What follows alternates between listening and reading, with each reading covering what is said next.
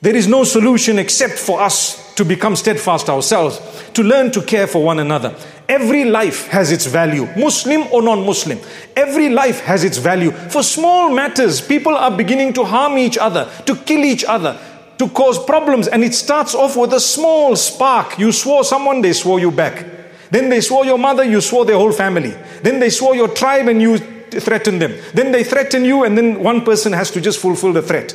Or a threat got to a third party who loves you so much, they took it in their hands to do it for you. Subhanallah. What happened? This is the end of the world, man. Subhanallah. Where are we? May Allah Almighty grant us all steadfastness. We are living in trying times, tough times. Everyone takes things to heart, takes things personally. No, don't worry. You will be attacked. If you haven't, welcome. It's coming. Subhanallah.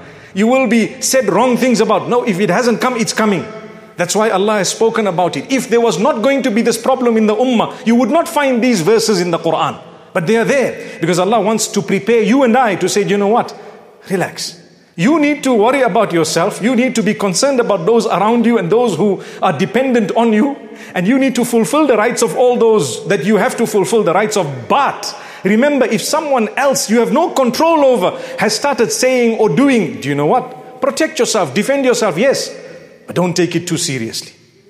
Life is too short. Before you know it, we're gone back to Allah. How many people have passed on? People spoke about them. They are gone already. And where are they? With Allah. It's too late to say, I'm sorry. It's too late to apologize. My brothers, my sisters, we ask Allah Almighty to grant us steadfastness and goodness.